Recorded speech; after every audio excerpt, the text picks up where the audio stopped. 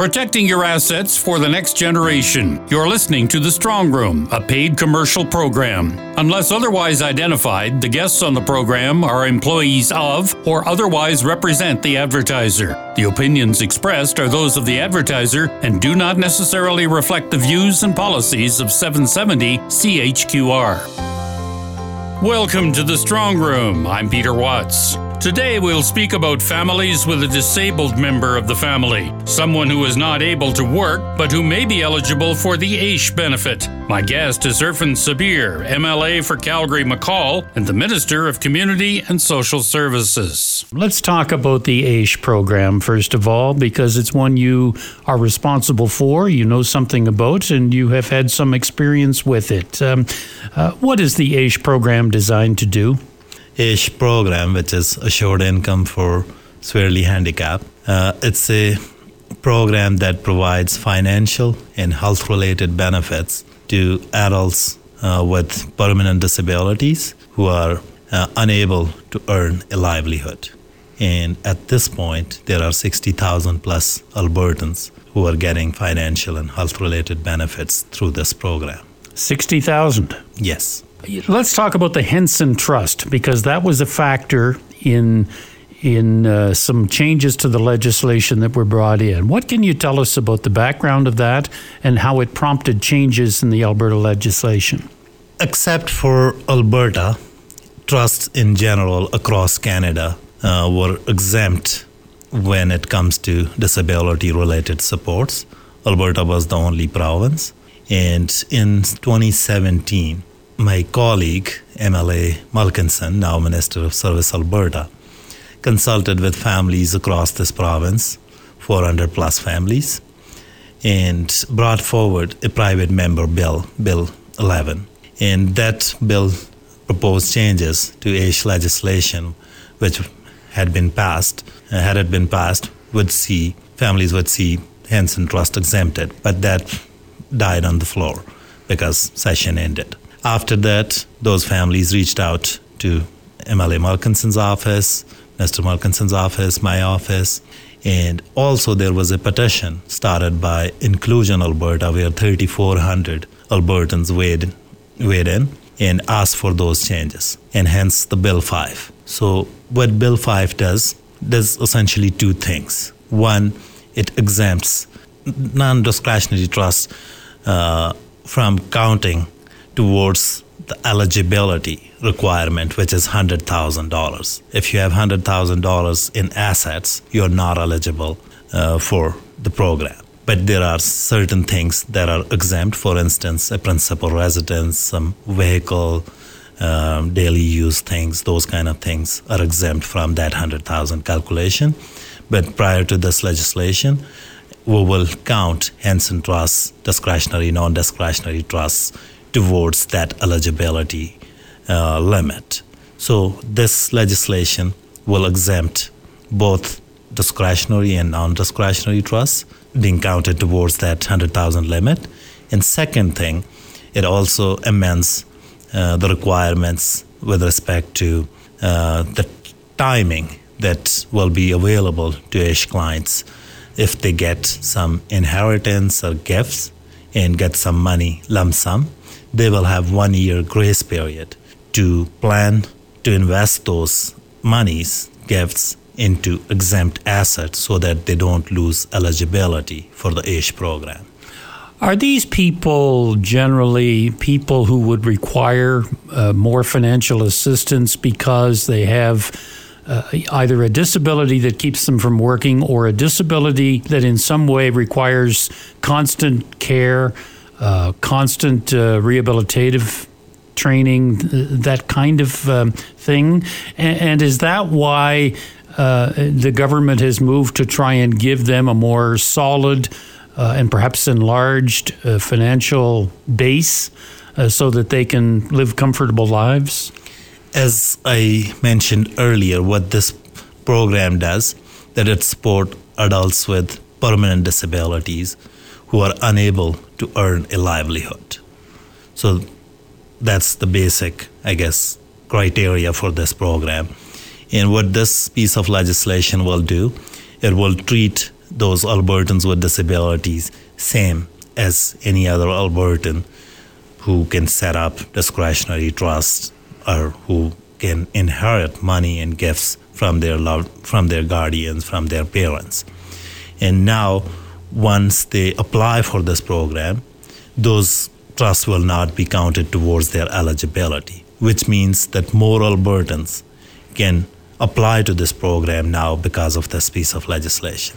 What kind of feedback have you had from the AISH community since the legislation, Bill 5, came into effect? I think it's a very positive and welcome change, and we have heard from across the province how this legislation provides that flexibility to parents to plan for the financial stability of their loved ones. Inclusion Alberta, which deals with many families with individuals with disabilities, they were supportive. There was an event here in Calgary, Vacoa Center, where I personally met a lot of families. For instance, I met father of a child who is receiving supports from this program, and they were trying to set up their will, and now they were facing a dilemma that their son might lose those benefits. And what I heard from him, and I quote, we worked with our legal counsel to devise ways for that to be protected for him, but we were finding it very difficult to come up with a will that would preserve his AISH. We are pleasantly surprised to find out that Bill 5 in the legislature, and it dealt with our specific problem in terms of preserving AISH for our son, even if we set up a trust for him. So this is how this piece of legislation is enabling parents, guardians, to plan for the financial security, financial future of their loved ones. How about older folks who may be eligible for AISH, but who have a caregiver, or perhaps are institutionalized or something like that? Does this help in terms of what access to funds they have, how they can live? I take it you have some older people who are members of that. What is the difference in their experience by comparison with a youth who is eligible for AISH, or a young person who is eligible for AISH but still has parents as guardians? A couple of things. AISH program provides supports to adults like 18 and over up till age 65. Once an individual Albertan turns 65, the other supports kick in from federal government, old age security, guaranteed income supplement, Alberta senior benefit, and then they move on to those supports and they get support from those programs. But for those who are applying into the AISH program, they benefit because their trust won't be counted towards eligibility requirement. Second, those who are on the program already, if they inherit something from their parents, guardians, they don't lose eligibility. And they have grace period of 1 year to plan to invest those funds into exempt assets. And we do advise that people consult their state planner, their legal counsel, when it comes to setting up those trusts, setting up will, to make sure that their eligibility is not impacted.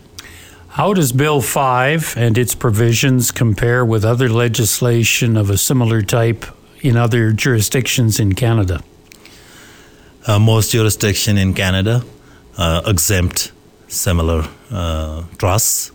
Alberta was lagging behind, and I think these were kind of arbitrary barriers set up to reduce access to this program and control spending of this program by previous government. And what we heard loud and clear, that's what Albertan wanted us to do, and that's what we heard in consultation, and that's why we took action.